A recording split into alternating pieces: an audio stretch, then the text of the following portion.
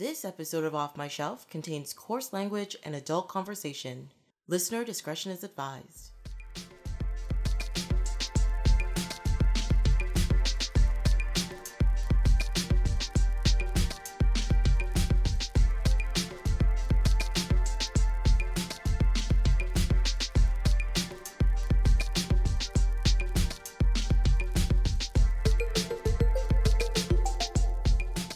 Hello, my name is Tracy James and welcome to Off My Shelf, a podcast about movies that are, well, off my shelf, where we go through my DVDs and talk about the movies in my collection. In this episode, Mike Linnington joins me in talking about two films from 1987 with Radio Days and Raising Arizona. Oh, welcome! Hello. All right. So which one do you want to talk about first? I don't know, because I thoroughly enjoyed watching both of these movies. Just like the last episode, thoroughly enjoyed watching those two movies. The episode for that, thoroughly enjoyed watching those two movies. Apparently, we're on a streak where the movies hold up and they're both great. And because of that, I have few notes, and that has to do with the fact that I just sat there staring at the movie in amazement about, like, this is so good. Oh my God, this is so good. That happened with me with both too. Yeah, because they're both really, really fantastic. You know what? Let's start with you. What is your let's go alphabetical then. So we're gonna go with Radio Days. What is your impression of this movie? Because I think you said you had never seen it before. Oh no, I've seen it. Oh, you've seen it. Yeah. Yeah.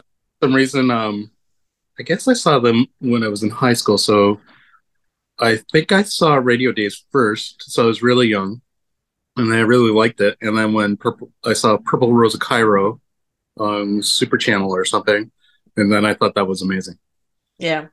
And it was actually both of these films I was super young, and I realized like how much I like got lost in that world, but also I realized, you know, like at some age when you're super young, you realize, oh, this person directed this, and then that means something. Mm-hmm. Whereas before that, there was a period, or, you know, you watch something and you're just like, oh, it's Conan, or it's this or that, and you don't think of the director. But with these two, I remember I was like, I think it was because my dad really liked the Coen brothers. Mm-hmm. And then Radio Days, I think I watched it with my parents or something, and then they enjoyed early Woody films. Yeah, like, it's definitely one of the early Woody Allen movies that is safe to watch with adults around when you're a child. It's like a nice look at what the world was like from a point of view of a kid from the 60s. I always like movies like that. Like what's that Christmas one? The Canadian, or not? A Christmas Story? Yeah, Christmas Story. Yeah. It takes place in the 40s. And like it really did make me nostalgic for a time that I didn't exist in. And if I did exist in it, it would be a horrible time for a person like myself. But I still remember, like, the first time I watched it, the thing that really got me about this movie is the music. Because like, I love, yes, it makes me sound very old, but I was not alive at the time when this stuff was popular, but big band music and like Carmen Miranda and stuff, it's beautiful, it's wonderful, it makes you want to just like move around a little bit, just you bop your head, that kind of thing, and I just love it. It feels like a time period where the Depression just ended, and I guess it's just before World War II, but people are kind of enjoying life and spending money going to see like a dinner and a show, kind of like it wasn't affordable for everybody, but if you saved your money, you could actually go see somebody super famous and enjoy a night like that. Yeah, well, I mean, I think it takes place between like 1940 and 1944, if I remember correctly. Yeah, because it ends on like New Year's 1944 or 1945, one of those things. And they mention like Pearl Harbor in it and them sitting listening to the war. And then it's a couple of years before that. So it's like it also shows the detachment from the war, like though it's affecting your life and you're thinking about it, because they talk about collecting scrap metal, they talk about victory gardens, they talk about USO tours, they talk about all that stuff, but Hmm. also the disconnect from being away from the actual fighting makes it seem like such a different world to be in as well. So I think that's also one of the reasons why it's like you don't think of this, like you're watching it and you don't really think about it as being during the war, but it is, It it's could be, yeah, it could be extreme because it was such a weird, not weird, harsh time period. Like maybe it was psychologically for everybody that because the war was in Europe, that just in their minds they tried to keep it out because it would always get they would probably get reminded daily by somebody's son passing away or something happened. That worry, it'd just be too much. So they probably just kind of listened to the radio and then kind of went about, tried to go about life, I guess. Kind of like COVID. yeah, it's kind of like COVID. I mean, I think because this is um I mean, Woody Allen narrates it and he says it's his childhood and this is what he remembers. So I think like the movie, like the main character in the movie is the kid who's played by Seth Green, which is it's his first major role in a film as well, which I thought was fantastic.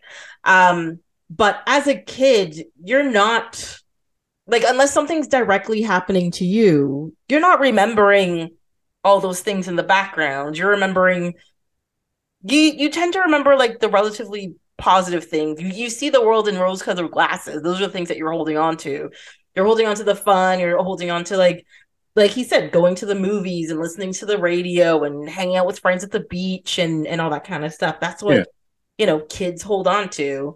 And it's not until you get a little bit older and a teenager and you become jaded with the world where all the darkness seeps in, and that's what you think about and talk about and remember.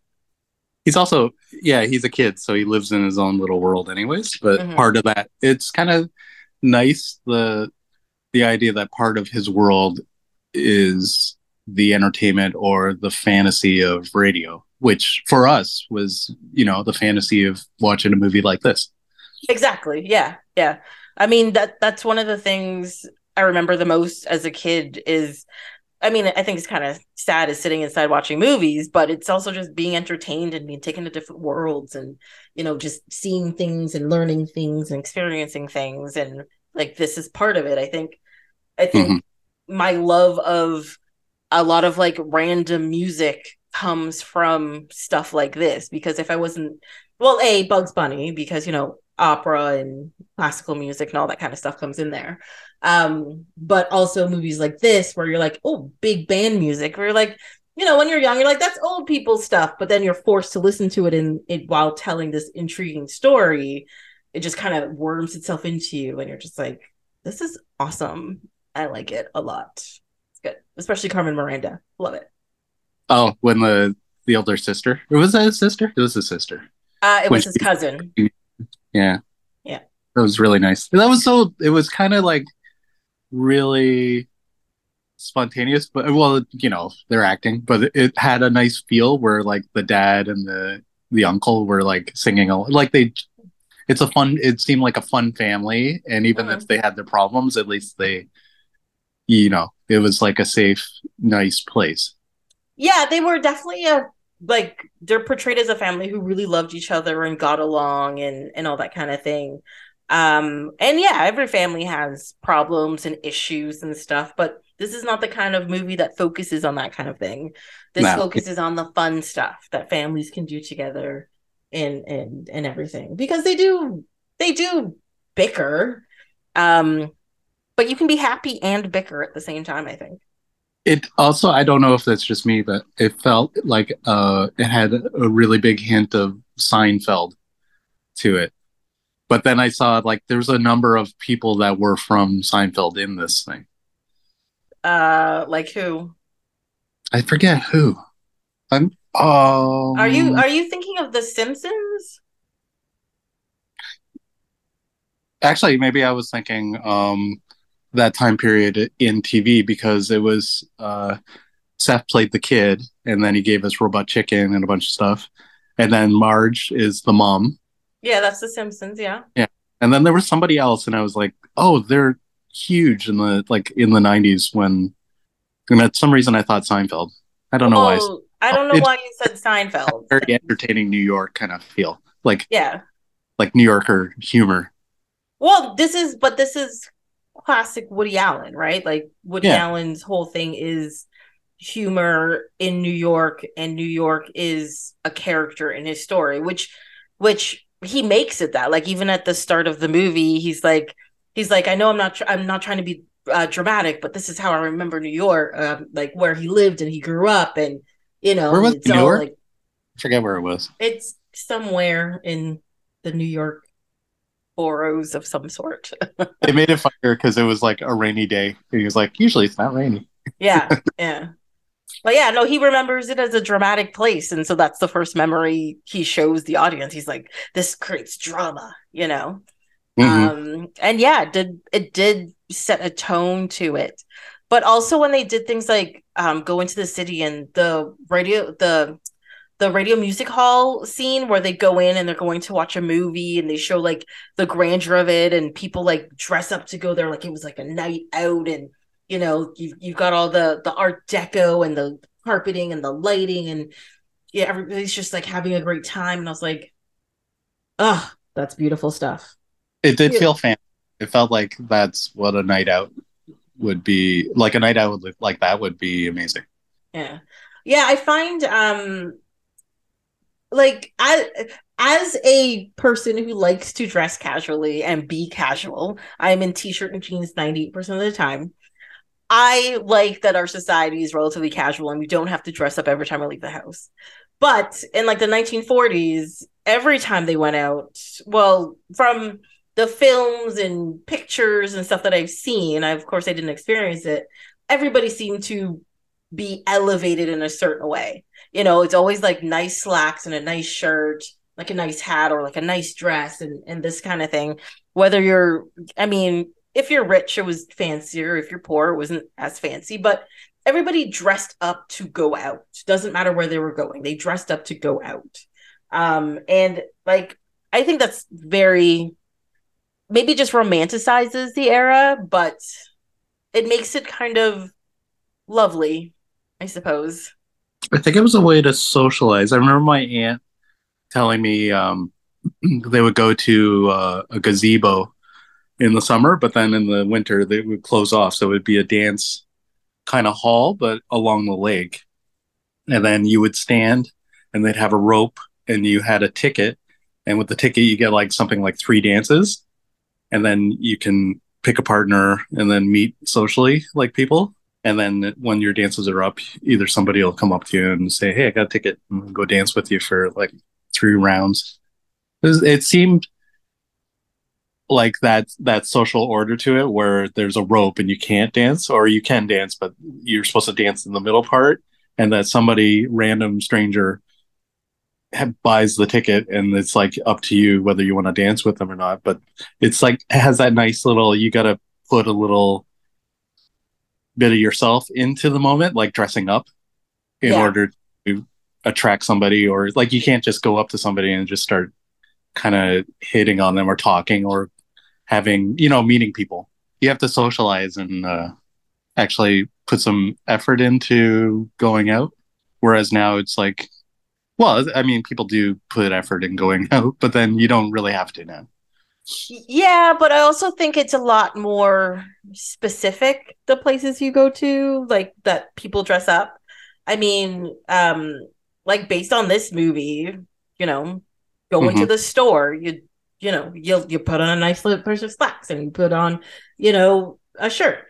I went to Shopper Drug Mart earlier and there was somebody in there in pajamas. Like it's it's just kind of different. It's probably maybe your nosy neighbors also. Like Yes. that mentality back then. I guess like everybody's business was your business. Yeah, I mean, like, well, I guess, with like phone lines were party lines essentially. And then, yeah, the one story with the nosy neighbor, just staring out in the middle of the night and she won't mind her own business. She gets shocked. Yeah. Oh, that was a great story. Oh, the teacher. Oh my God, the teacher. Yes, there was that one too. I did enjoy. I don't know how old Larry David must have been, but the communist neighbor, where he goes over to yell at him to keep the noise down because they're supposed to be like observing, like with no power or music or anything. And No, then no, he comes. no. He wasn't. No, he wasn't. The neighbor wasn't actually communist. They were Jewish, and it was the high holidays, and the Yeah, but Jewish neighbors were just like, "I'm not partaking in this." yeah, And he went over to yell at them about it. yeah, but I think they were like Jewish, like Russian or something, or and then he No, came with. they were just making fun of them. Oh, I thought the neighbor kind of was okay at the end. They were okay with him. They were okay with them because he went over to yell at them because to tell them they're like, it's the high holidays. Why aren't you doing what we're doing, which is, dressing up and sitting at home and doing nothing? And he's like, but why should we? Because we're a progressive society and blah blah blah blah blah. So then he sat there and talked to him about it, and he was just like, but it's true. And then he had a heart attack because he was smited by God, I guess. Well, it is like, it's a big deal, some of the holidays for Jewish families, and they will either leave the TV on or they'll, if like they can't, because they can't touch the electricity. So they'll just leave it on for the 24 hours or whatever it is. Yeah. But Yeah. man, you got to pick a good channel if you're going to leave it on for 24 hours because I imagine it's Sci-Fi Channel or Star Wars. yeah. I don't imagine it's going to be, you gotta throw on the Weather Network or something. Be like, gotta see the storms coming in. Yeah, I guess that's better than CBC or something. I don't know. I guess it depends what you kind of like listening to. If you like something educational or not, you put it on. I don't know what's a good TLC is not a good educational channel anymore. It's all reality TV. None of them are. Free Channel. Yeah. Oh my God. Ancient Aliens. I never knew that was part of history. But how do you think they got the things there? It has to be aliens. What are you talking about? The best is like there's probably 20 different how the pyramids were built. And it's probably everything from like ancient mariners to Aztecs to like super spacemen from the future. Exactly. Or building from the bottom up or the top bottom. It's like how it is even built is like, come on. Yeah. I mean, they knew what they were advanced societies at the time. They knew what levers were. They probably just tied some rope to it and lifted it. It's not that crazy. Yeah, but I also like that it's the actual answer is more horrific than any UFO alien thing. It's like, yeah, billion, million. I don't know how many. How many do you think it was to make one pyramid? Like how many slaves? The slaves? Oh yeah, a whole bunch for sure. You probably went through a couple generations of families making the pyramids. Oh yeah. Oh, definitely. Yeah. Imagine that. From the getting the stones to cutting the stones to actually putting them in places and blah blah blah. Or even the kid like, Grandpa, what are we doing? We're building this. Why? Because if we don't, they'll kill us. And we laugh about it now. It's great. No, we make religions out of it. That is true. Those are not either. What's your biggest is there some part of it that you didn't like in the movie Radio Days?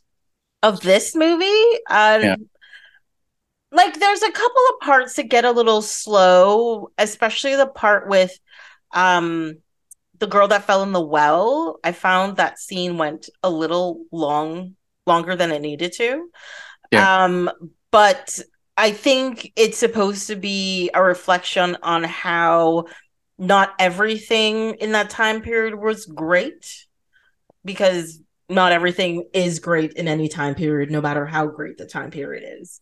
But it just felt like such a juxtaposition to like everything, and it wasn't even just like a slow introduction. Like it was like something that was peppered throughout a couple of scenes, and then here was like the culmination of that peppering. It was just like they're running around, and all of a sudden, smack, we're all depressed and a kid's dead, and you're like, oh, okay. Sure. But like I think even I think every generation, I know this may sound weird, but I think there's a few generations of people in North America who've heard the story of some kid like like in your childhood. Because I think in our childhood, if I remember correctly, there was a kid that fell in the well when I was like 12 or something. But that kid survived. So there was like a Hmm. whole thing about it. And I think I mean I wasn't in North America, neither were my parents before that, but I wouldn't be surprised, like, because that was a weird problem that they had for a while. I don't, it was every like 5 or 6 years, some kid was in a well. It doesn't happen as often, or maybe nobody cares, which is Nobody cares also about the kids horrible. anymore. Yeah. Now we care about the kids in little prop planes that get stuck in the Amazon for like how many days? 40 days, something like that. Yeah. It's like Wait. it's like pretty incredible. Hold on. What? There was a plane and then they lost track of it. It basically I think I don't know what happened specifically. I think the pilot had a heart attack or something. And then it was full of like there was five kids. So I think it was five kids. So there's a almost teenage older sister and then younger siblings and the youngest was a baby. And then when they found him, the I guess the oldest passed away because of her injuries, and then the younger ones survived because What they about, had. did the I pilot guess die as well? yeah, I think he died. All Oh. the adults, so it was only the children, and then they found wrappers and baby stuff at the crash site, and I guess they kept on moving because I think their father or someone in the family taught them kind of survival in the jungle, so they guess they looked for a river and then started looking for food and shelter and things like that, That's like surviving. crazy. Yeah. Yeah. Yeah, They, that's nuts. yeah, and then the of course the wilderness, the army that went in to find them, one of them had a tracking dog, and now the tracking, I don't know if they found it, but the tracking dog went missing, and then they found it and everybody left, and then they were trying really hard to find the dog again. Yeah. Probably So got it's like eaten by a puma or something, sadly. I could see him living out there for a bit. He's like, I'm free, finally. It's kind of scary though. You just disappear. Yeah, Or like, especially, I mean, I think when I was younger, or if I was this age in like the 80s, I'd be like, that's not so bad. But now, like, when you're so used to being connected to people all of the time, it's Mhm. so much harder to be disconnected from people. Like, I can't be without my phone.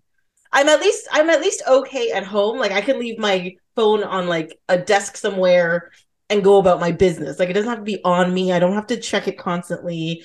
Like every time it buzzes, I'm not like running and be like, oh my God, that's fine. But if I leave the house without my phone, I feel like I left my arm behind or something. Like Will it's you go back even if you made it to work and then you remember that you left your phone? Would you go back home to get it? not if I made it all the way to work, because if I made it all the way to work, there's phones at work and there are people around. I'm fine. And you got the internet, yeah. Yeah, and I have the internet and everything. But if I'm like almost to the subway, I'm just I don't have my phone. I am coming back for that. I'll be like, no, this is something I need. Um, so yeah, like, as a kid, we used to be disconnected all the time and it was never an issue. But now being disconnected seems just like a nightmare scenario in general. Too many horror films. Seriously. I'd be like, I'm sorry, what? I'm somewhere without my phone. That means I'm going to get kidnapped. I'm going to get murdered. Nobody's ever going to find me ever again. That's how it works. It What if, some does yeah, happen that way. it does. How connected are you? How connected are you to your technology? And Um, I have had where I'll go out and be spending the whole day out, and then either my battery went dead or my I forgot the phone. Like if it's on the weekend, and I won't worry because I know it's like the only thing that starts happening is it starts running through my head that not that something's going to happen to me, but that somebody will break into my place and steal my phone because it has all my information on it. Like that would be the stupid. part of my brain that it doesn't make any sense because why would they just steal my phone? Why wouldn't they steal anything else? Yeah. But it's true. I think I'd cry if I left my phone. I'd be like, I know off the top of my head, I know three phone numbers, but everything else on my phone I'd be screwed with. I'd be like, I don't got nothing. I don't know. Mm. Oh, Yeah, I think it would cause my brain to freeze, and then I would think my body would start to break down, and maybe I'd pass gas involuntarily. It'd be one of those situations where you're just like, ooh, and then you get an eye twitch, and then a noise comes out of you. yeah. All of your sphincters release. Yeah, it's like a early panic attack. I'm sorry, audience. That's probably TMI. You're welcome. Oh, sorry. Uh, Look, that's what they came for. It's fine. Make it work. But yeah, like I can't be truly disconnected anymore. Like even so I was away recently, and so of course, my phone's on airplane mode, and I only get internet when I hit like a Wi-Fi hotspot, like if I get to someone's house or like a hotel or something like that, I hit Wi-Fi. And oh Mhm. my God, the in-betweens, I'm just freaking out. I'm like, I have my phone with me, can't do anything with it. I'm out at like a beach or something, can't do anything, but I have it. I need it. I keep checking it, thinking, oh, no, no, got nothing. But yeah, but as soon as I hit that Wi-Fi, got to check everything. Nobody's messaged me. Nothing interesting is happening, but freaking out about it that I'm not connected to things. It's It's probably crazy. probably not a good thing. No, That there's actually like a syndrome now. I forget what it's called, but people have phantom vibrations on their body now. mhm. Where they think it's even if their phone is nowhere near them, or the phone's not vibrating, whatever, or the phone's even in like a different pocket, they'll have like a random vibration like near pockets or somewhere on their body, and they'll like have to check. They're like, oh, I got a message, but like, oh no, I don't have a phone. Why did I feel like my side vibrate? Yeah, it's like a thing. It seems kind of normal actually. Like if I forgot my phone and then I had a phantom, like if you even didn't know that you didn't have your phone, you might think like a certain like if you brushed up against something, like it's like, oh, my phone. But should it feel normal though? I feel like that shouldn't feel normal. I think it's reflex reaction or like involuntary reflexes. I mean, I Like guess. your alarm is going to wake you up, but if it's another alarm, that might not. It might either wake you up and disturb you, or you might not hear it. But your specific alarm that you wake up to, you're kind of heard it so much that you're just like it does kind of jolt you, or at least I find it does. Like it's because you're trained to it. Like you're trained to this is the sound for waking up. Yeah, and I've gone through it so many times that now it's just almost like a secondary nature Yeah. to like. And then even if I get up and I'm like, oh, I'll press snooze. It's that's part of the whole routine now too, is pressing snooze. Yeah. I don't think I've ever gotten up in the last, I don't know, 4 years without pressing snooze once. Yeah, that's true. Even a couple of times, like I'll wake up, I'll press snooze, but still get out of bed. And then I'm like, why did I press snooze? I'm actually getting up. But Yeah. it's just the habit of swiping in that direction to snooze instead of, turning it off first. It's weird. Hmm. Yeah. Strange. Um, but Yeah. but yeah, no, I get my phone alarm song stuck in my head when I wake up in the morning. But I kind of feel after watching this movie that I might change it to like Carmen Miranda or something. Be like the South American Way song and just throw that in there. Every morning, wake up, get that song stuck in my brain, be like amazing. I forgot about cigarette ladies, Oh yes. Yes. cigarettes and gum, and I guess that's about all they had. No, what is it? Cigarettes, cigars, and matches. Is I think she said she was selling. Hmm. But yeah. Oh my God. And that character was such a good character. What was that character's name? Oh, I saw it. Played by because I loved Sally. Yeah. Sally. Sally and B were definitely my favorite characters in the overall movie, and I was just like, they're just well, I think Diane Wiest as B, she was just like such a fun, positive character that had an air of naivety, but was clearly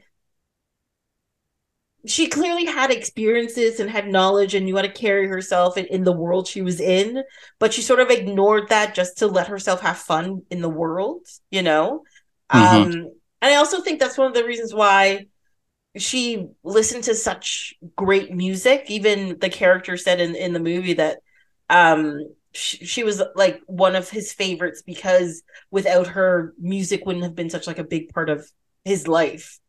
And I was like, yeah, she loved music and it was great. And then there was Sally, who's just this like hopeless person trying to make it. And she finally does. And it's quite fantastic, even though she sort of lost her first opportunity, due to Pearl Harbor. But Mm-hmm. she got herself out there and got herself her diction lessons. And I am sorry, her at the diction, like the what's it called? Not just diction, it's voice. No, it is Vocal. dick. What would they have called it back then? Yeah, they called it something in the movie, and now I cannot remember for the life of me what they called it. But her saying, "Hark, I hear the cannon roar. Is it the king approaching?" is one of the greatest scenes in anything. I'm sorry. It is just I laughed so hard and I still laugh every time that scene comes on. I think it's fantastic. That's nice. What's your favorite part of this movie? Oh, the the Orson Welles UFO where they're in the car and then he just running down the field. Yeah, just leaves her there in the dark and she has to what she said she walked 9 miles home or whatever. Yeah, Yeah. that was pretty great. Yeah. That was really fantastic. I actually think the the reenactment of the baseball story is really Oh, that fantastic. what was his name? Kirby Kyle? Yeah, something like that. He's like, and this poor baseball player, but at the end of it, he's like, he had 12 wins in the great baseball diamond in the sky. I love it. I absolutely love it. Yeah. There's just so many like small moments in this movie that is just like it's just structured so well and put together so well, and I find you just like all the people in the movie, even if the people aren't supposed to be the greatest people, you Oh, know? well, even had like one of the first introductions is like is it Uncle Abe, the guy with the who gets the fish off his buddies? Yes. And it's just like, yeah, that's family. And the wife's just so sick of fish, but he's like, they like me. Like, what am I supposed to do? It's fresh fish. Like, yeah, bring it home. It's food to feed the family. Sure, you get sick of fish, but guess what? You didn't pay for it. So it's a pretty good day. Yeah. Because even like the neighbor, there's the scene with like the burglars winning the contest and Oh, that then was destroy the house, but they get all furniture the next day. Um, all of that was fantastic. I think that's what it felt like radio telling a bunch of short stories or little, like but it's also like that family feeling of, oh, your uncle's going to tell you a story about when he was a kid. You're kind of captivated by it.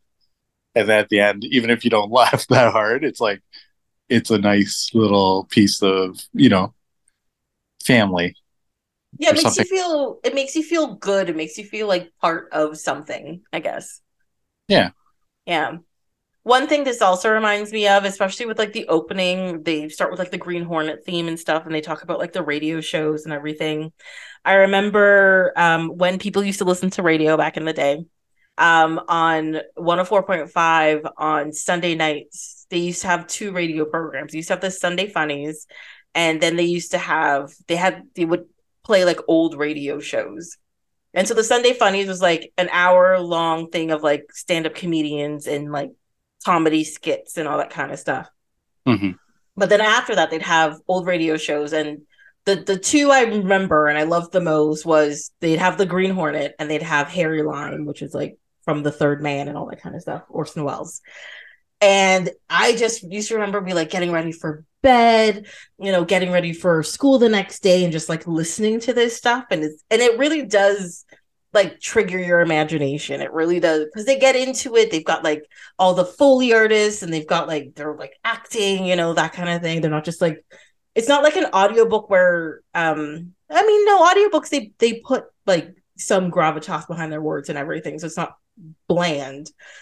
But it's really a production, and it's like, and it just like reminded me of that just like one little bit of my childhood where I was like kind of like crossing that line, even though I didn't live it. I have that connection to that time period as well, which was Zoomer good. Radio does that at 10 o'clock at night every night. At every night.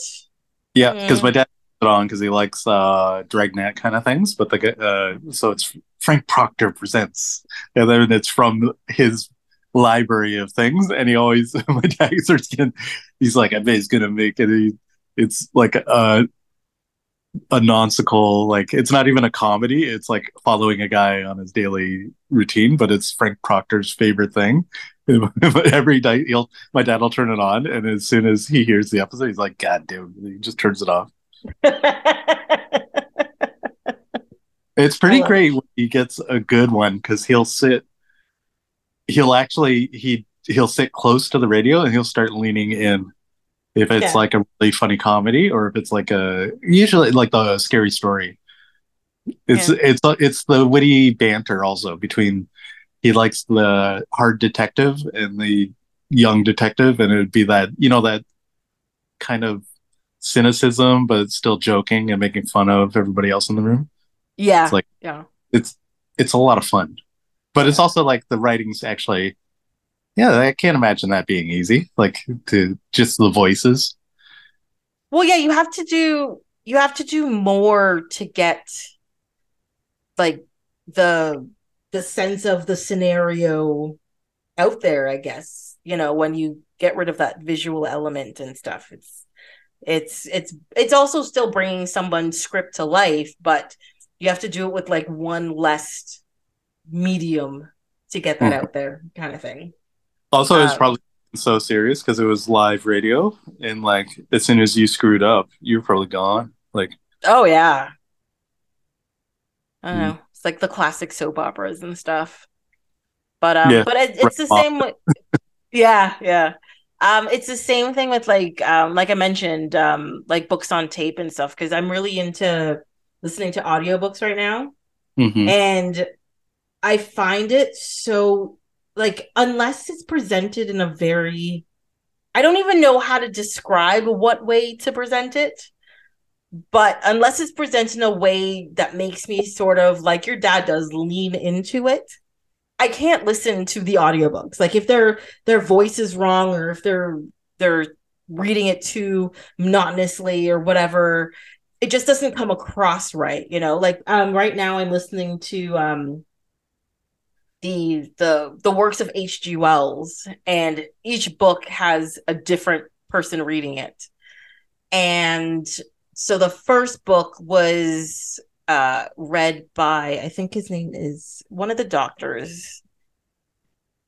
Yeah, it's read by David Tennant, and it's War of the Worlds. He read, and oh my god, I was just like gripped by his reading of this story. Like it was just fantastically done. And it's just him reading. This didn't have like a like Foley or anything. It's just him reading it as the voice of the narrator of this story. And it was just fantastic. Now, now it's the same writer and the next book starts and I honestly don't even know who the next person reading it is, but I'm hating every minute of it, even though it's the same writing. It's just read Yeah, by a different person. And I don't know, it's just maybe the speed of how they're reading it, or maybe it's the sound of their voice, or maybe it could be the content, but I'm hating every minute of listening to this. But I'm just like, it's the same like writer. I should be into this. But no, their voice really does make a difference to it. Yeah, I feel like you're stuck in a high school classroom, like with a teacher with a tone or a subject, or you just don't want to be there. Yeah, yeah. I remember I love telling this story because it's just such a ridiculous thing. I had so when I was in doing architectural studies, we had a teacher that did structures. And this is going to sound boring, but the whole point of the class is about, you know, how thick of a wall does a like a load bearing wall need to be for a 2-story building or a 10-story building or a 20-story building? Like, how big do pillars need to be to hold weight and blah blah blah, because you don't want your building to collapse. Now, to me, that sounds very interesting because I'm a science dork. But to me, that sounds very, very interesting. But the teacher that we had for it, he would put me to sleep so quickly because he had this weird monotone voice. And he had an accent, and he literally sounded like an Indian William Shatner to me. And he would just start talking, and I would just be like, I've fallen asleep now, and I'd be out of it. I'd just be done. I'm like, I can't do this. I'll read the book later, whatever. It's just like certain voices just do certain things to your perception of what's going on. Mm-hmm. And I think that's what's happening with this. And I'm trying to get into it, but I'm like, I can't do it. And I might skip the story and try to go to another one and like actually physically read that book compared to listening to this guy read it. And I feel bad for that guy, but David Tennant just like hit it out of the ballpark off the bat, and he's a hard act to follow. I'm sorry. Yeah, maybe it's a bit of both. Maybe it's a bit of both. Yeah. I do have to admit though, every once in a while in the story reading, I did think it was Scrooge McDuck reading this, and it just became a little bit more entertaining. Because if you watch the most recent iteration of DuckTales, he was the voice of Scrooge McDuck. And I was just like, Scrooge McDuck is running from aliens. This is great. That's it. That was my rant. I apologize. I went off on a deep end. No, I was just thinking one of the band, in the movie, the Latin band leader is Tito Puente. Like, he's actually a huge musician. Was it actually him? Yeah. Because I was looking at the guy and I'm like, that guy looks familiar. But I was like, wow, okay, that's cool. I loved another connection to The Simpsons is I loved his appearance on The Simpsons in the Who Killed Mr. Burns episode. When he did that song about killing Mr. Burns, but he didn't actually kill Mr. Burns. It was really fantastic. Tito Puente. I just like saying his name too. It's a great name to say. Yeah, that's for sure. Should we move on to the next one? Do I have any more notes on this? Carmen Miranda song, Hark I Hear the Hands Roar. I mentioned the Green Hornets, and baseball player story is amazing. Yeah, that was all the actual notes I wrote down. The German U-boat. The two was very cool. Yeah. Yeah. You know what's really weird? That reminded me of the scene in Stand By Me where the kid wakes up before everybody else and he sees like a deer. And he's like, this is the first time I've ever told anybody about this. It's the same thing. He saw a German U-boat. He saw a deer bounding through the forest. That's it. And it had that same kind of melancholy wonderment to it. It's something for them, but also if you told somebody else, you don't want to deal with them thinking you're lying about it. Yes. And also, if you saw something like that, you'd probably be like, I don't really have to prove this to anyone. This is very crazy as it is. Mm-hmm. Well, I mean, he says in the movie, he's like, I didn't tell my friends because nobody ever believed me and there's no way to prove it. And it's true. Because they'd just be like, you're full of shit, blah, blah, blah, blah. And it kind of would take away from the moment as well. Like it was something important to you. And if you just get shouted down about it from other people, just kind of taints things like that, I suppose. It's also a realization that you can keep things to yourself and you don't have to tell everybody everything about it. Or, like if I saw a deer, I don't. I'm not gonna go out of my way to like, hey, I saw a deer. It'd be more like I'm gonna keep this in my memories. Yeah. That Based on that, you are not the person social media is made for. FYI. wow. Yeah. We live in a society where, picture or it didn't happen. So yeah, that didn't happen. You can keep it in your mind, sure, but you know, nobody cares because there's no proof. Well, yeah. Also, who really cares? I mean, that is true. That is true. 13-year-olds care. There you go. That's true. That is true too. Yes. Um, so we're gonna move on to another prolific set of directors who made another movie in 1987 that is kind of as quirky, but in a very different way, and also very fantastic in the classical sense, just like Radio Days with Raising Arizona. And again, I loved it. I think it's great. It aged well. Everything's fantastic. That's it. That's all I got. It's great. Yep. Ditto. We got to say more about this fantastic movie than Ditto. Yes. Okay, so Raising Arizona, I think I watched it on a Friday or Saturday night, but I'd been playing video games and I had a weed drink. And then I was like, this is perfect time to watch this. And as I started watching it, it kind of hit me.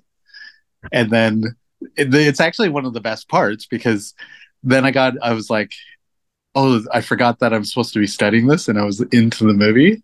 And then at some point, I remember, oh yeah, I'm supposed to remember stuff for this. And then when I was thinking that, I was like, oh, this part right now would be a perfect time for the music for the title "Raising Arizona" coming up. And I was like, I hope it happens. And then all of a sudden, it's the yodel, but it actually startled me because I had my headphones on, like noise canceling, and I actually kind of jumped back because of the yodel is like just out of nowhere and pops, and then the name Raising Arizona just shows up on the sunset. And I Yeah. was like, that is incredible. And then the rest of the movie, I was like, no matter what I see in this, everything's going to be amazing. Yeah. It I just, mean, I find the thing with Coen Brothers movies is they have such a way of setting up these complex, convoluted stories in the most believable and entertaining ways that you're just like, by the end of the movie, you're just like, I don't even know how we got here, but I went on this ride and I loved every minute of it. And that's what this movie does. they get really artsy too. Because it's like, okay, so the two brothers break out of prison, and there's that scene where they're in the mud, and Oh he my looks God, like, yeah.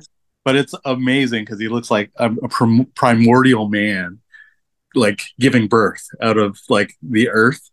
And then he like kind of he grabs his brother and then pulls him out, but holds him above his head. And Yeah. it's like, and it's also like artistically like it's complex because it's like, oh, he's dragging his family with him, like whether they're doing right or wrong. It's like they're in because he's holding him by the leg upside down, and then Like, he does no, we're in this together. This is what's happening. Yeah. yeah, it's so good. Yeah. And It's, every character introduction is fantastic, from High to Ed to, of course, the two brothers, Gail and Evil. Just just every and even like when he has the dream about the guy on the motorcycle, and he's like, he's a demon from my dreams and stuff, and you're just like, what is happening here? What is going on? Like, it's just every introduction is so but they're also very succinct introductions. It's not like yeah. long ongoing, just like, and there's not like a crap load of exposition. It just goes, I and think you're just like, it's just done well. it's also a comedy. I remember laughing my ass off at a bunch of stuff with, I was watching it with my dad. And then when he drops the diapers and then picks them up at the end, like that Yeah. whole chase. And then he up at the end, my dad like did that classic like knee slap and like, yes. Yeah, I love too that it's he's in the car, she's yelling and screaming about him at him because he's like, how could you do this to me? Blah blah blah. And he's like, yes, dear, turn here. And he's like, yes, dear, turn here. He's like, yes, dear. I think it's over here.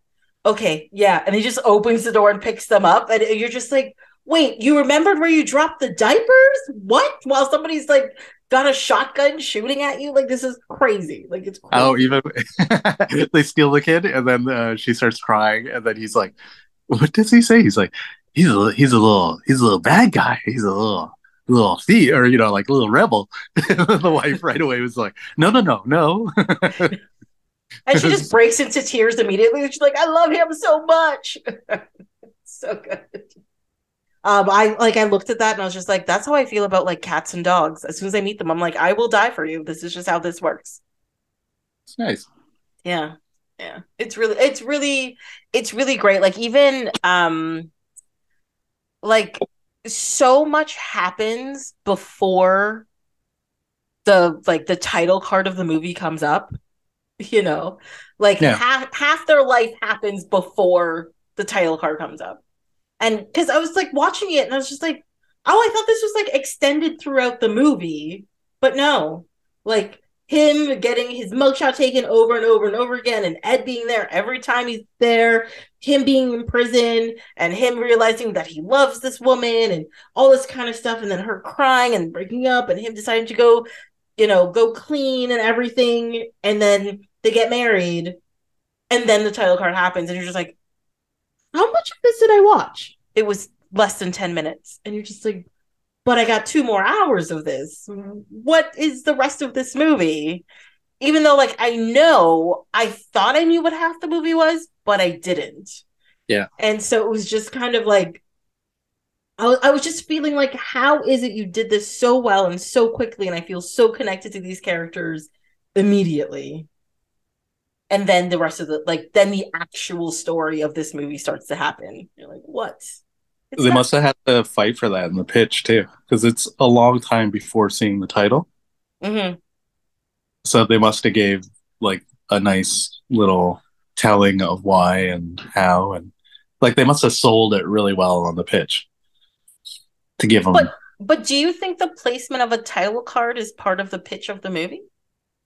I think I can picture if you're doing this in front of a production group, and then somebody in it is like, "Wait, when's the title?" Like they have a list of things that have to happen in the movie Mm-hmm. for them to invest, and then they would. I'm sure one of them must have brought it up, like, "Where's the title? Why doesn't it happen at the beginning?" And but I'm sure in the pitch, he probably pitched it really well that this is like why the title's here, because it feels like very controlled the whole movie, like, Oh yes.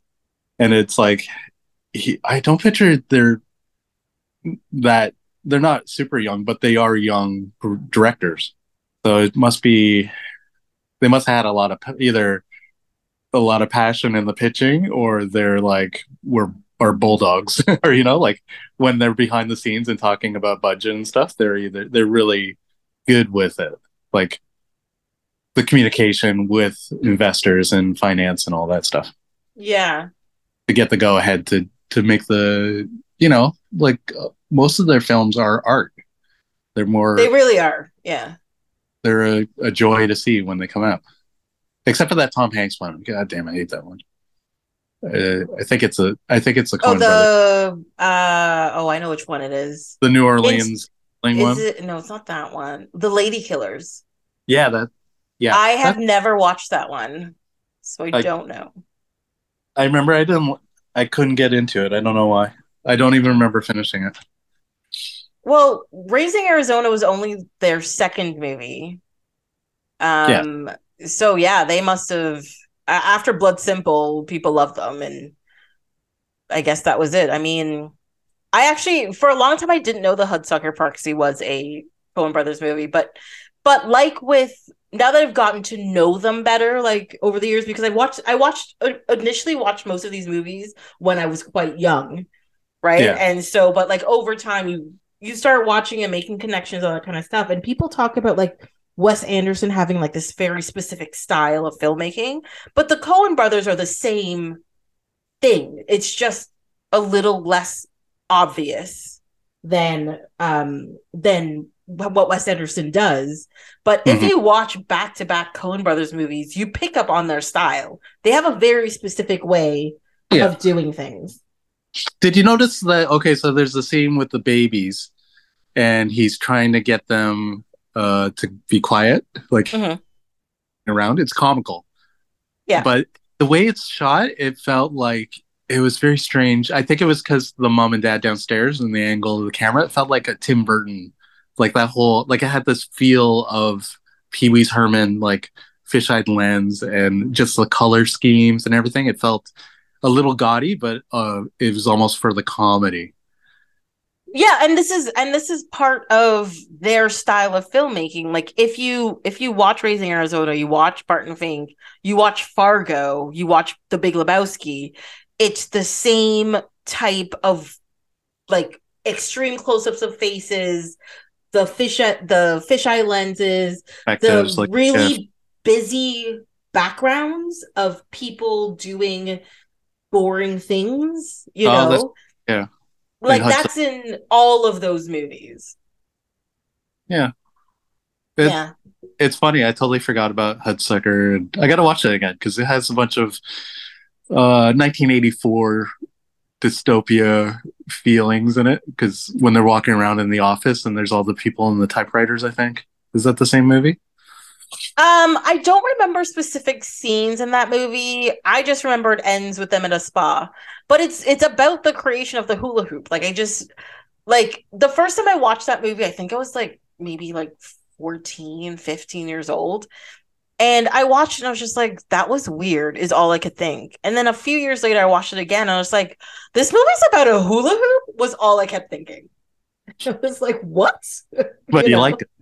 But I liked it. Like that was the thing. Is like it's like some of the movies, like when I watched Raising Arizona, I was way too young to really get it. Yeah. But it left me with like a I enjoyed that feeling, right? So when it came back into like I can watch this again, I watched it again, and I was like, oh, I really do like this movie, and now I understand the story better, And every time I watch it, I like it a little more. Hmm. And I find that's a thing with a lot of Coen Brothers movies is like because they're like I said, they're strange, they're peculiar, they're the stories are convoluted for like no reason. They're convoluted for no reason.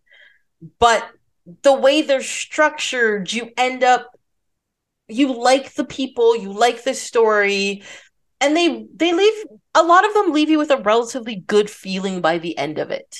You know what I Hmm. mean? Like you just enjoyed this journey that you went on. It's fun. And I think that's the thing with them. Yeah. Well, some of their movies, they're not fun roller coaster rides. It's like edge of your seat, or like you feel uneasy the entire film, like old No Country for Old Men, like that type of, like they'll do the extremes, but then they'll do Mhm. like this type of movie, which is like Buster Scruggs, that thing on Netflix, Yes. Yeah, and the it's like, Ballad of Buster Scruggs. Yeah. like each of these little stories is going to be amazing, and it's going to be so much fun, and they were. Mhm. They really are. Like one of I am not a big fan of No Country for Old Men. I it's not that I don't think it's well shot or the acting is good. People are gonna hate me for this, but I think the movie's pointless and it annoys me. Like it's like there's no point to this movie and it annoys me, right? Um, but you're talking about like their serious films and like a movie like A Serious Man, which is Yeah. for some reason it's a movie that a lot of people haven't seen, but I feel like more people really should see because it's so good. But also it's kind of really depressing at the same time compared to a lot of their other movies. Yeah. And it's just I don't even know how to describe what I like about it. What do you think's your favorite is it going to be like Fargo? What's your Um it's the Big Lebowski. It's going to be the Big Lebowski. Um yeah, it's going to be the Big Lebowski for sure. I mean, I think that's a very basic answer. I apologize. No, so Um I sometimes I get a feeling with movies, you just it's it's like a painting, and then you go back to the paintings you like because you like the emotion that it opens up. So it's Mhm. almost like you go back and rewatch a movie, and then sometimes you think it's because of the acting, the entertainment, or you like the message. But then after a while, it's sometimes what it actually is starts to feel like is the feeling that you get from this ride that you're on. And it's Yeah. just like the mix of everything. It's the language, the acting, but you like that where the vibe is with Yeah. this Like, specific. well, I think it's a comfort that you end up going back to, that like with anything, you Yeah. go back Or you to what you know. like sometimes I'll watch a movie I kind of hated, but I like something in it, and I'll try watching it again just to see what part of that I liked. And usually it's the acting or something in the writing, but Mhm. it's always even though I hate it, if I go back, I'll find something there. It's kind of Yeah, no, when it comes to movies I hate, I only go back to watch it if it's a movie I hate and everybody else loves.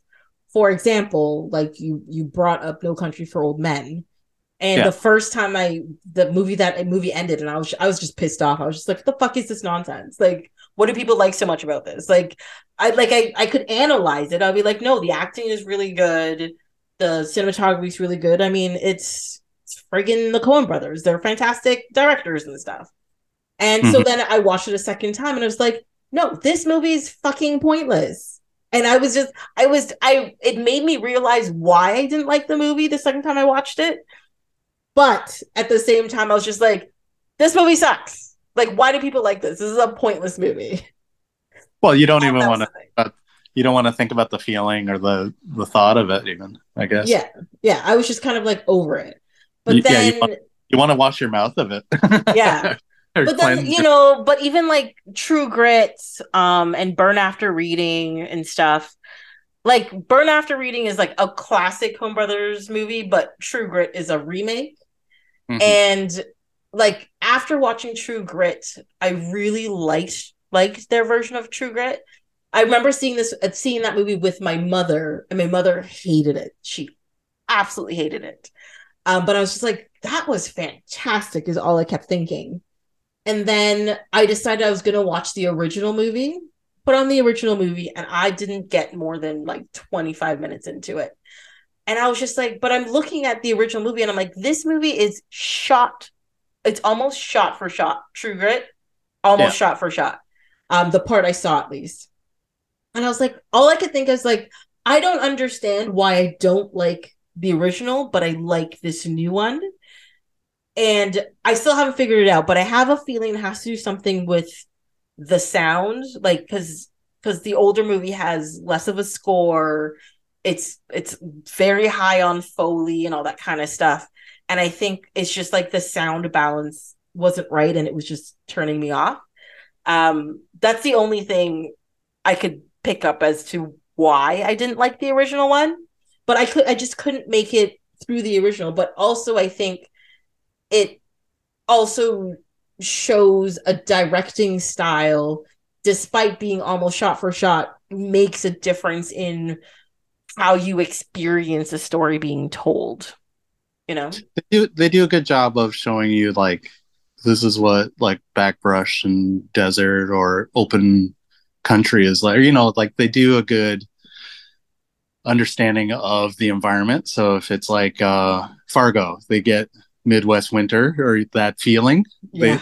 That movie, it's just like it makes you feel, one of those gross days in the middle of winter where you just want to stay indoors, but you got to go to work.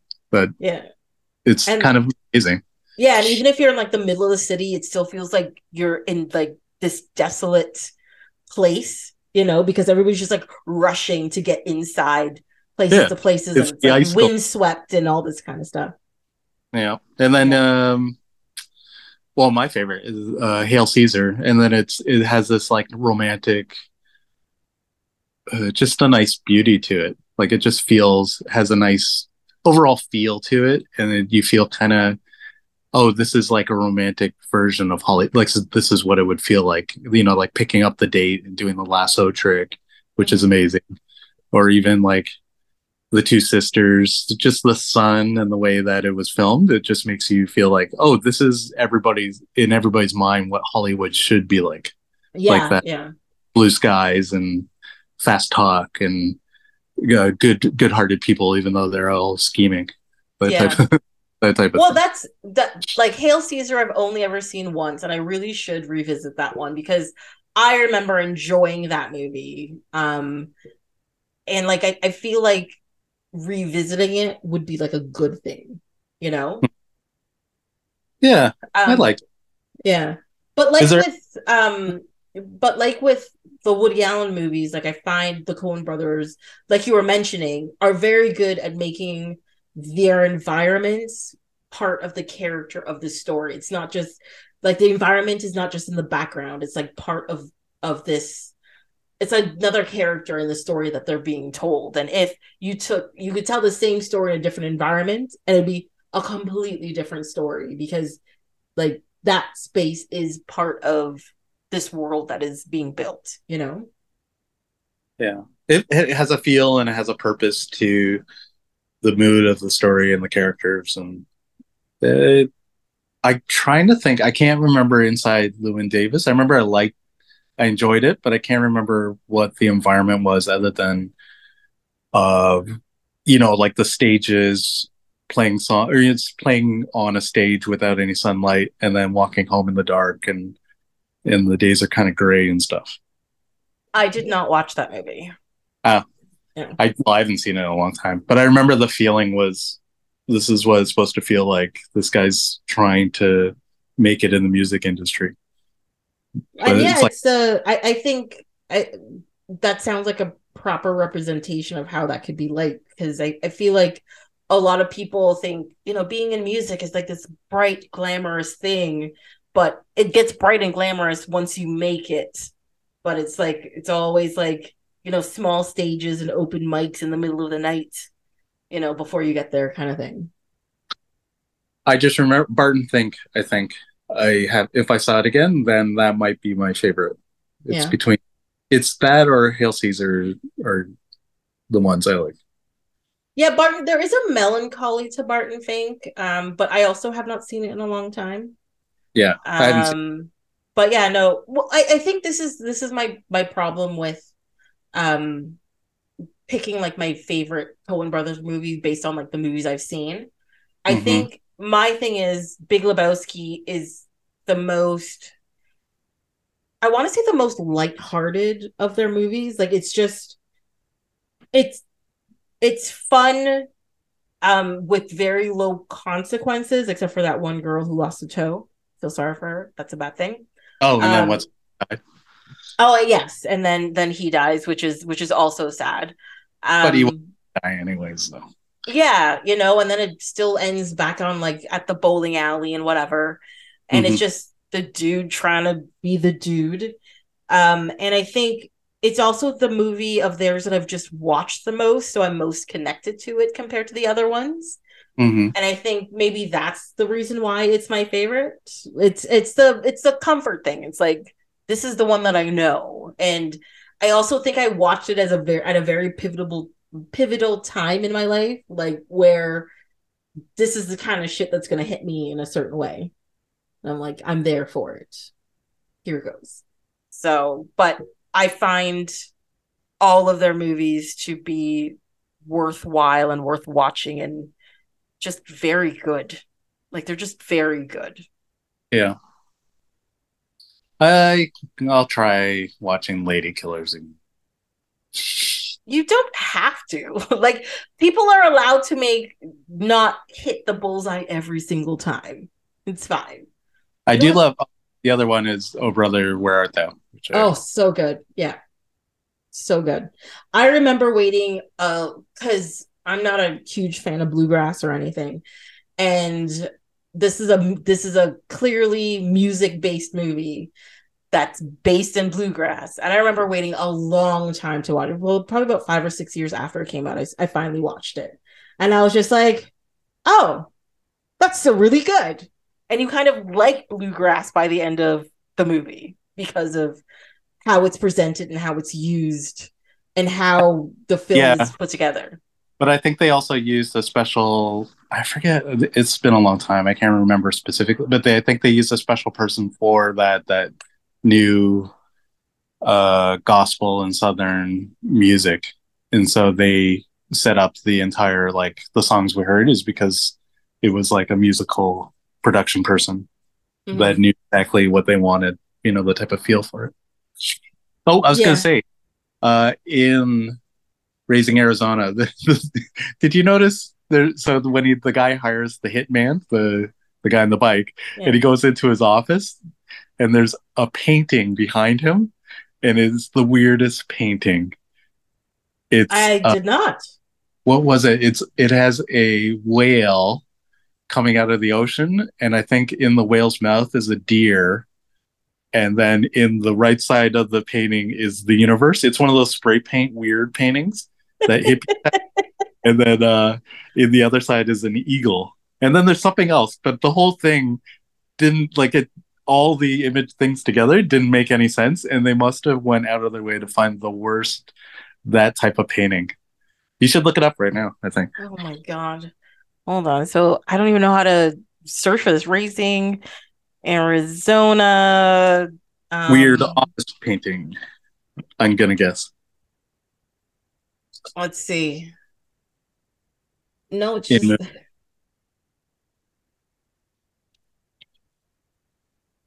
that's just a lot of paintings of Nicolas Cage as the character of High. Um, so that is so weird. Raising Arizona office scene. Let's see. hiring bounty hunter So it's in not. the office. There, that might work. I see the pardoning scene, the scene where they're bringing the Yeah, kid back I think in the parting scene that painting keeps on switching to show from. he's been in there so long. Oh yeah, no. Every time he goes to get pardoned, yeah, it changes. Um, Oh, maybe somebody talked about it in some search or something.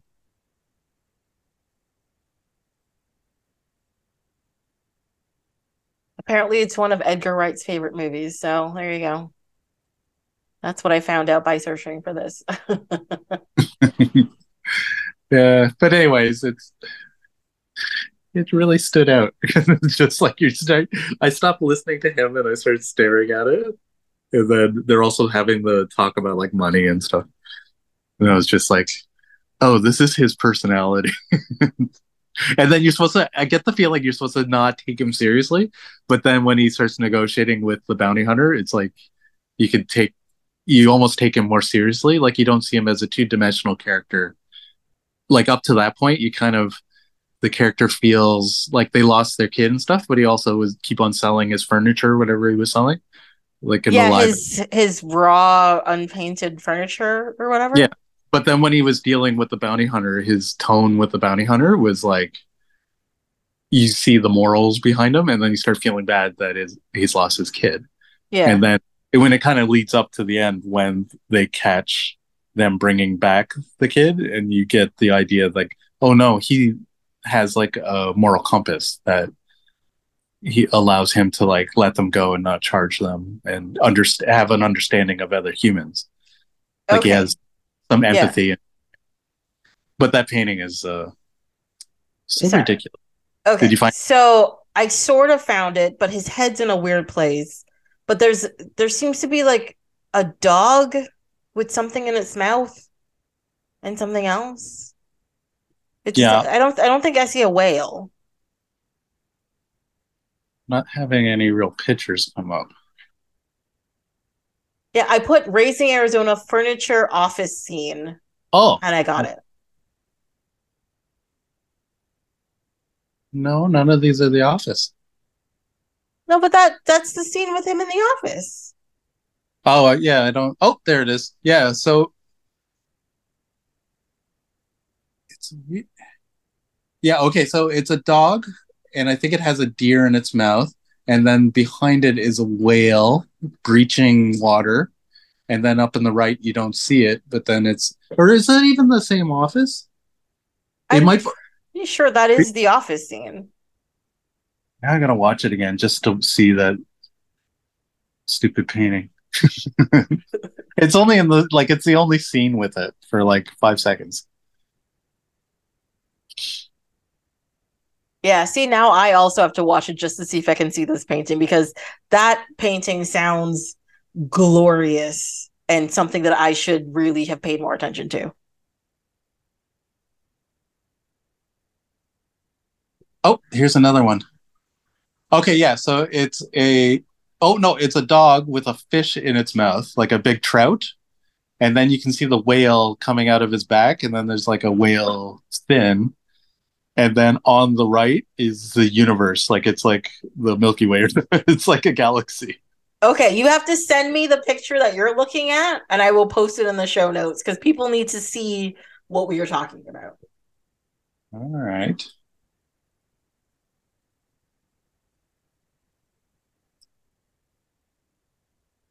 How do I save this thing? Save as, oh, would that be nice if it's a, no, it's a web thing. Oh, boo earns. Ugh. And I'm old. I don't know how these things work anymore. Oh my Old. god. And can we talk about okay. So Old. so looking at the pictures, so now there's a bunch of like pictures of random scenes from the movie on my screen here. And I need to talk about when they go to the I don't know, I guess it's the OBGYN office and she finds out she's barren. And he's sitting there all calm and she is just distraught and crying. Oh my god. I don't know. I did not expect that scene to hit me as hard as it did because it's kind of ridiculous because it's like it's such a bright colored scene. He's got the doctor's like all these weird colorful baby things on the table for some reason, and she's wearing these like cute little mama overalls, and he's trying to be like a proper person ready to be a dad and like his suit and his tie and whatever. That's true. And They both deflate, but they do opposite. yeah. Because she kind of balls, and then he just sinks into not being there. Like he kind of spaces out. Like Yeah, he's because it's clear he is also distraught by the news, but yeah. he's just like it's just like everything leaves him and he has nothing to give and she's just like lets everything out. And she is just so distraught and crying so heavily and all this kind of stuff.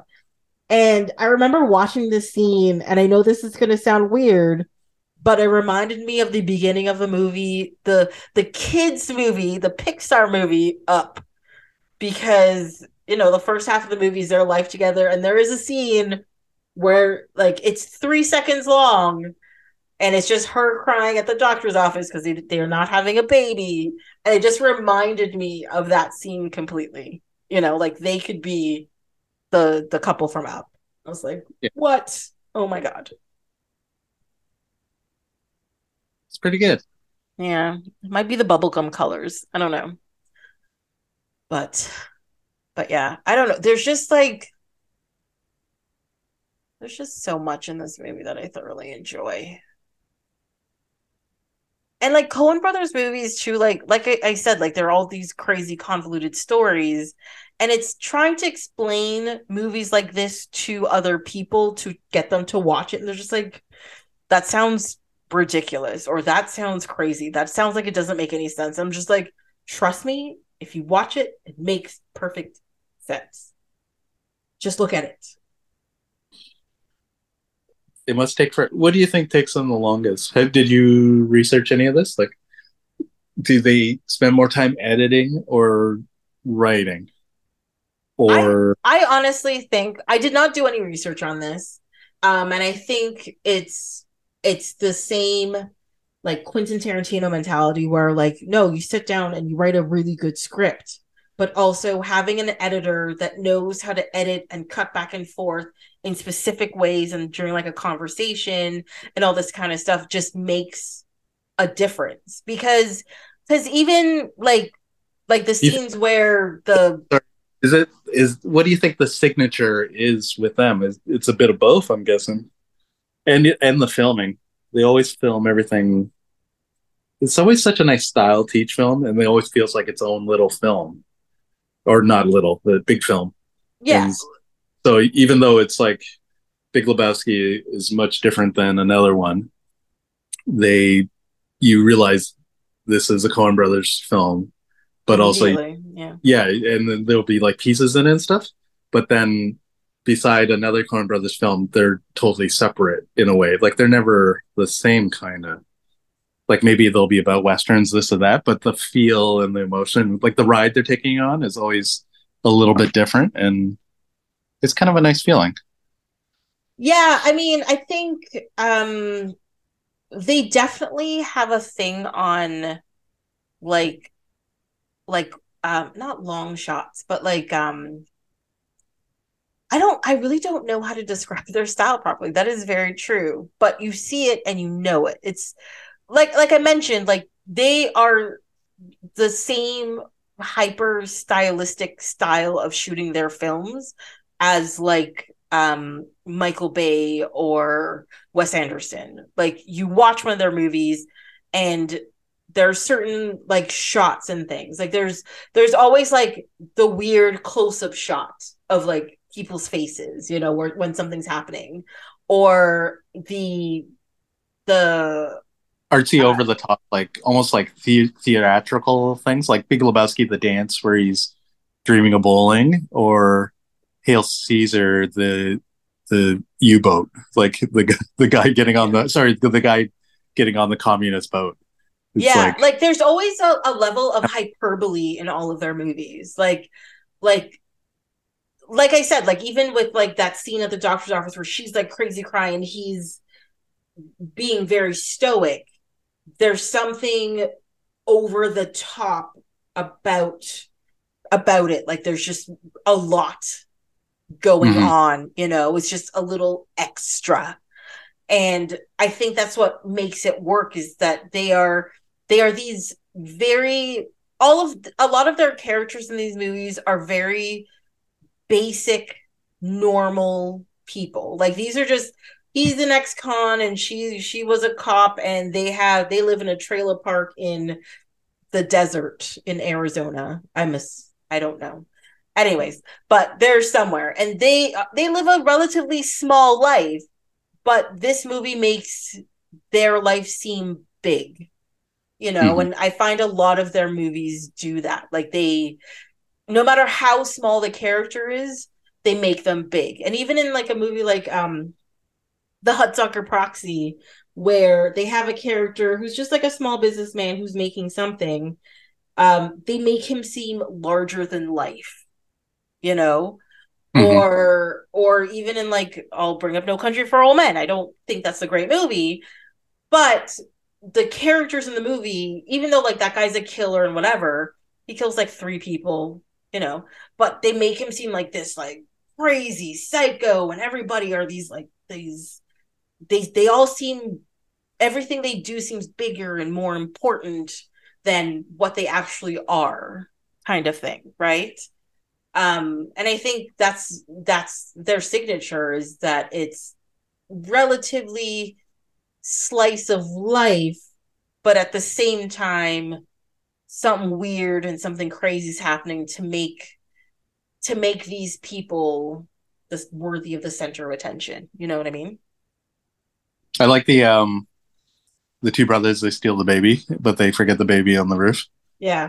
And and the one then brother falls in love with the baby immediately, just like the mother did, you know? yeah, they are like a couple. But that them pounding the roof and like screaming, it felt like over a minute, and it was amazing because it just you thought it'd be over, and then it just kept on Just kind of kept on going. going. Yeah. Yeah, so nice. uh yeah. I don't know. I really do like this movie a lot. And like it's especially with like my collection of movies, once they start get hitting, especially movies from the 80s or previous, I start getting this like little twinge, like, oh my god, maybe I like it because of nostalgia and I'm gonna watch it, I'm gonna hate it now. Or oh, I like it because of nostalgia, but now I'm gonna see all of the horribleness in it. Like misogyny or Oh, you'll wreck nostalgia. homophobia or like you see the problematic situations that are built into these stories and stuff that we used to like so much, and now you're just like, that's cringeworthy, I don't like it. Or like just being an adult, you've had experiences and you watch a movie and there's a scenario and you're just like, how wrong that scenario is. Yeah, yeah. And so when I watch movies like this, like both of these from the 80s, where that stuff isn't really, it doesn't bring the content down. It just makes me happy that it has aged well and the people who created it made something that is relatively timeless because of that. It is kind of amazing that they've aged well because they're well, even Woody Allen and then these movies, they're specific style and a way that the film's done, and you're like, I'm gonna go see this movie because it's a Woody film or it's the Coen Brothers. It's like it doesn't matter what it's about, everybody's gonna go see it because they want to see, or if you're into a director, you go see the film. Yeah. But it's a really good example of something from the late '80s that you can go back and it's just as good, but then it also like you can go back to something else you thought was just as good and it's just cliche, or it's a time capsule. But then Yeah. with these ones, they don't feel like time capsules. They feel like if you saw this now, it would still feel like a new movie. It would. Yeah. Like, Yeah, you never definitely.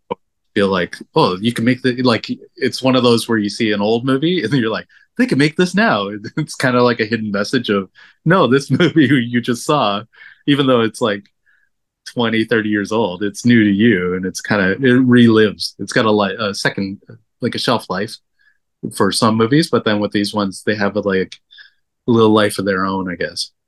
Well, one thing about both these movies, well, Woody Allen is a very problematic person, and that was one of the reasons why I was kind of like also like, oh, maybe I'm not gonna like this. Like maybe he's sprinkled in some horribleness I'd never noticed before because he's a Yeah. horrible person.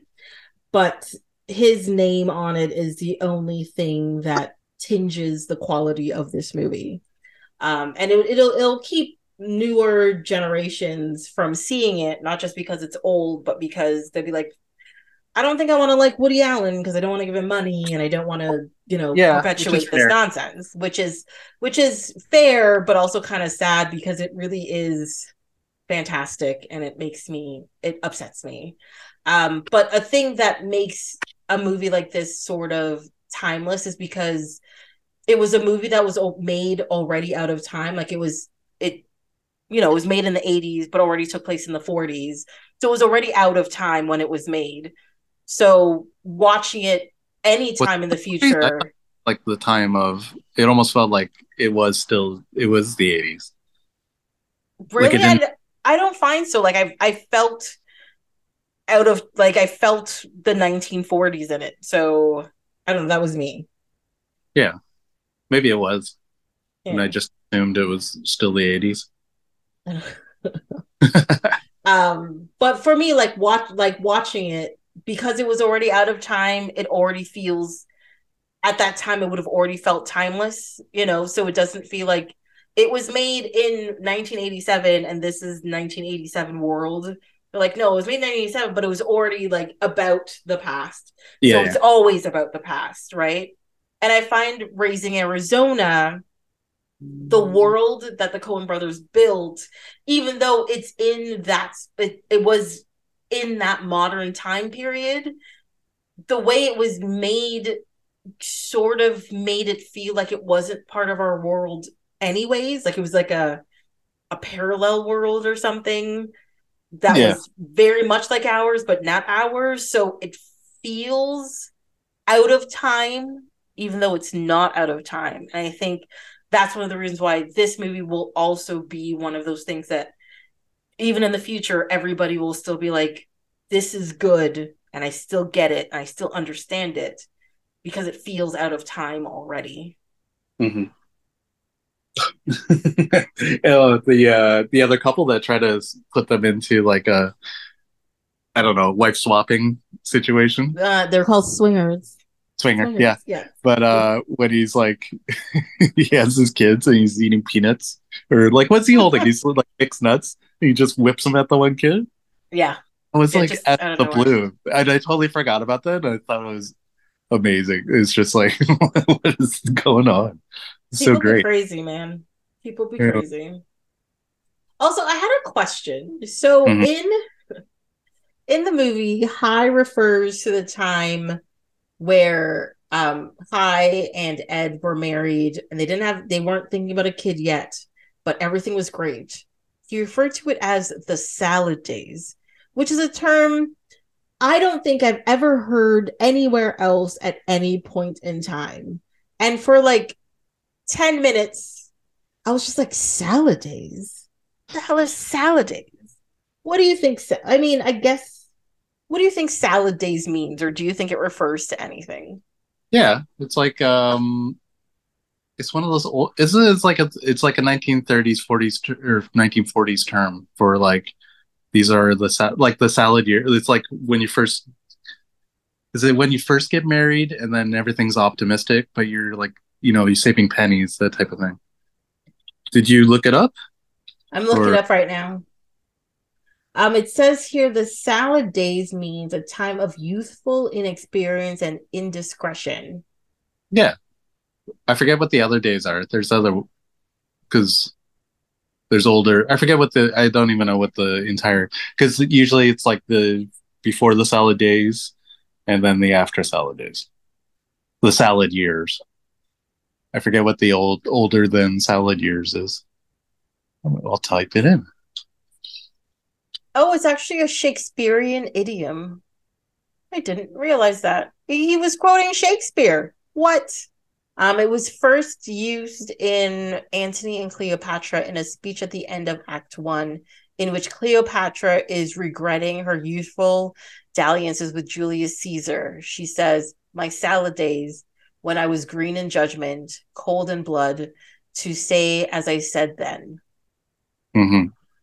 And I know this is before the Caesar salad was invented, but I feel like Cleopatra is calling it her salad days because she was with Caesar, because he's Caesar salad. I, I think you're just putting two separate things I into know, Shakespeare's mouth. I know, I really I know that, but at the same time, that's how my brain works. I'm sorry. Oh, it's probably also because in he probably I guess people probably said salad days because they had to read Shakespeare. And so Maybe. like a lot of people like even one of the guys at work said it was like, oh, she does protest or like whatever that was. I forget what the saying is. She does protest too much because somebody was saying something like, oh, I'm not into or whatever they were talking about, and then they were defending not being into it, and they just threw it. The other person just threw in Shakespeare because it just perfectly fit the moment, I guess. Yeah, that's how you win the arguments, man. Yeah, I know, but I'm Yeah. saying, but even my mom and dad, they used to use like, yeah, everybody uses like Shakespeare phrases or But used to. that's no, but Shakespeare came up with many, many phrases and idioms that we regularly use in our daily life, kind of thing. Yeah, So it's not unheard of, even if we don't know it's from Shakespeare. but in this Um, context, it feels like he feels smart, so he uses something smart like a Shakespeare saying, would say, like yeah. it, like the characters saying it, not like saying it because he knows it sounds really smart. Well, I think in the opening when he's doing his voiceover, he mentions that he's not like the greatest writer and all this kind of stuff. So I think that was his idea of throwing in like, to make him sound better than what he was before. Hmm. So yeah, no, I just found it really interesting that they used that term, and I probably should have looked up this term before I brought it up on here, but of course not. I wrote a note about it, didn't do anything about it. Um, like he mentioned crawdads, and I know there's like a movie about crawdads or whatever, but yeah, apparently crawdads are just like crayfish, whatever. You didn't know what a crawdad was? No idea, no idea. Huh. Is there anything? Because even in No Country for Old Men, there's a scene where he's like, "Oh, we had to cut into the old Galuch," and it's like, I think it's like a ditch, but it's like hard rock. Like it's not easy to dig into. Galuch? Yeah, but they always use like these very Western terms that are kind of like pretty cool. How do you think you spell Galuch? Galutcich, I guess. I don't know if I'm spelling it right. UTC. I have no idea. I'm getting like ancestry.com and people's names. I'm like, no, that's not what I'm looking for. Yeah, no, I'm getting just like people's names and how to pronounce people's names. Yeah, yeah, it's another film, anyways. You can look at. Yes. But it's interesting. Like I find one thing I always found interesting is like etymology of like word origins and like where they come from and like or like even like idioms and phrases like how they got into our regular lexicon and all that kind of stuff Mhm. because it just you know like I find people now are just like, oh, people are just making up words and changing the language and blah blah blah. But that's something that's always happened. Like their language is always evolving and changing when things become popular or you can make a reference and all that kind of stuff. Like so it's always fun to just kind of like look up where these things come from and things like that. It's fun. Words are interesting. Let's see. Yeah, I don't like I said, I don't have many notes, and I think I've just covered all of the notes that I have mentioned. Because my notes was what is a crawdad? What are salad days? First two notes. Her crying in the doctor's office is hard and hilarious. Shoot someone over Huggies. Yes, we talked about the Huggies scene, but the fact that everybody has a big ass shotgun just because he wants some Huggies, just what? And they're like shooting for his head. Yeah, Crazy. And dogs. sorry. It starts with the one dog chasing him, and then it's a bunch of dogs. Just that the dogs are great. And then see when he like runs through these like people's house and like all the dogs are following him too. It's Yeah. crazy. Oh, and the lady pushes over. Either it's the guy with the gun or it's a cop, and then you see what's behind her, and it's all the pack of dogs chasing her. It just Mm-hmm. keeps adding up. It's Yeah, pretty it's in the great. grocery store. Yeah. I also love the fact like he's got the Huggies, he's in the grocery store. The store clerk just unleashed the shotgun at him, and he just looks instead of like scared that he's gonna get his head blown off, he just looks annoyed, switches the Huggies to the other arm, just like turns around and just walks the other way. It's like what? That's all right, you're fine with this. It's okay. It's It's like awesome. his criminal brain kicked in. Yeah. She's like, this is just another hassle. I guess I'll go over here. And my last note is slamming on the brakes when you think a baby's on the roof is a bad idea. It's even funnier because no baby falls off the roof. Exactly. Well, he already fell and into the road and was just kind of like sitting there strapped in, waiting. You Okay, kind of have to oh, see that scene though. yeah.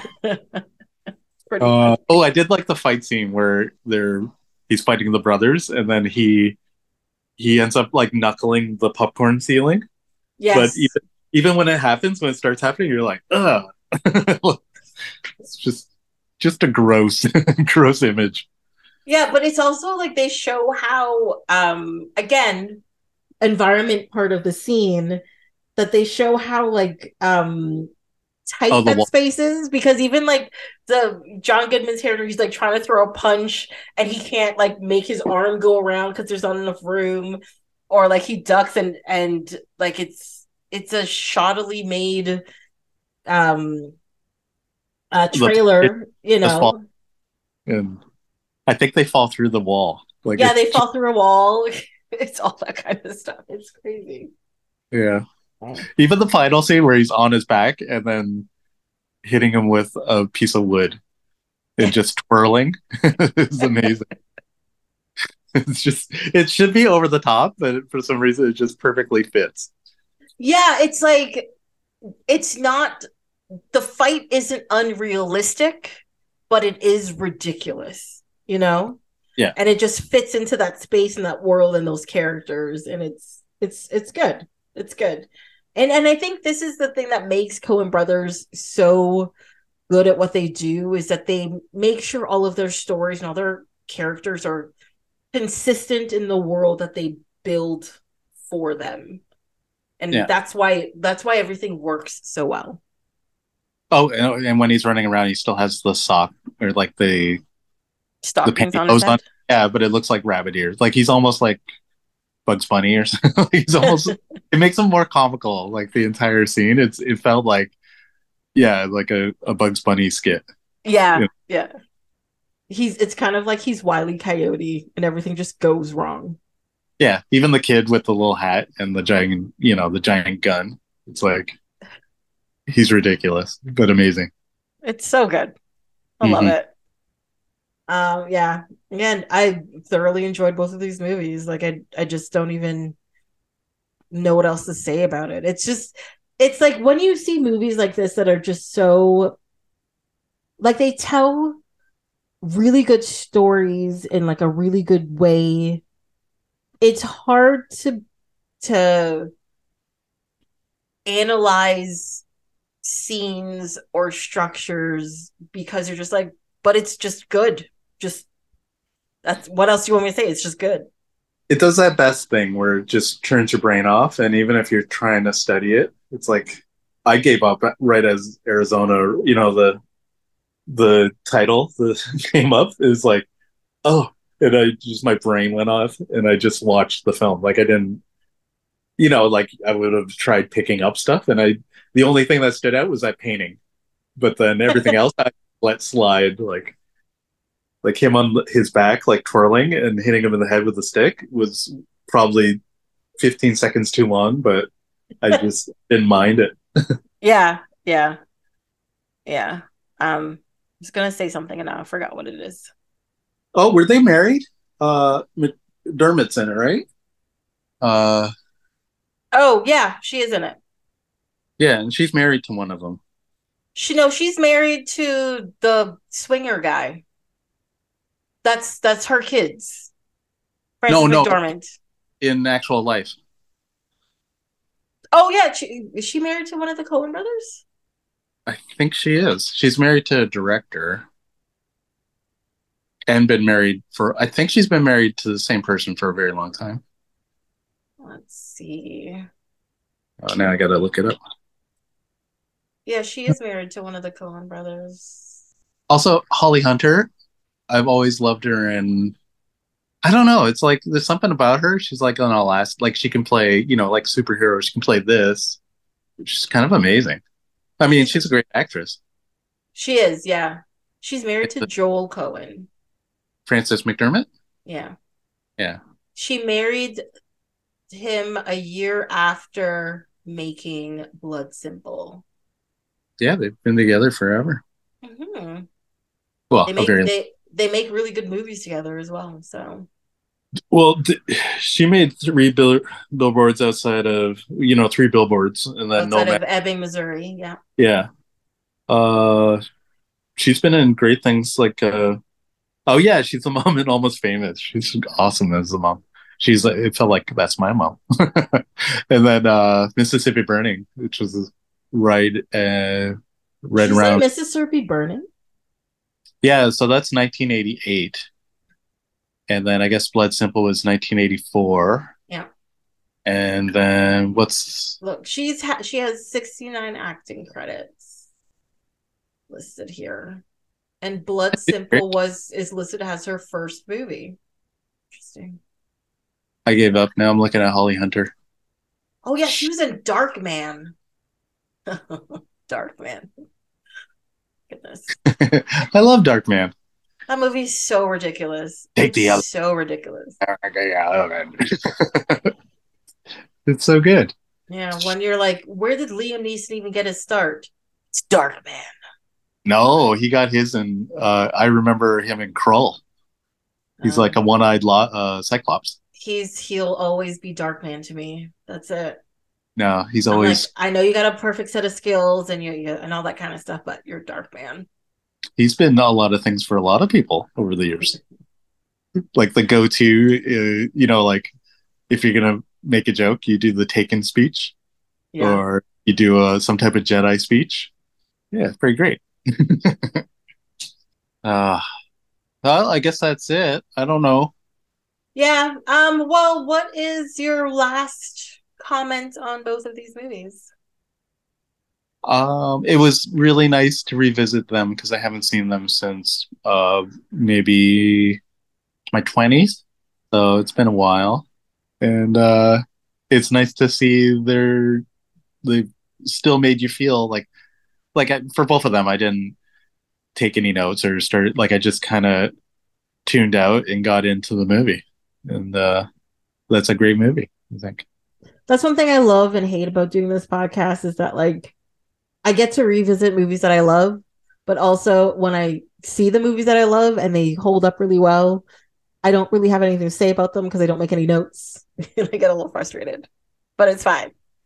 But I enjoy every minute of it the same way. And people should go watch these two movies. Yeah, pretty good. Yeah. Well, thank you so much for joining me this week. Thank you. That was fun. Yay. You have to continue to pick good episodes and come back and chat with me about them. Okay. Well, that's it for this episode of Off My Shelf. Until next time, you can follow along on Instagram and Twitter at Oh My Shelf, or you can send an email to ohmyshelf@gmail.com. On the next episode, we'll be talking about the animated show Raggedy Ann and Andy. Hope you'll be here to listen.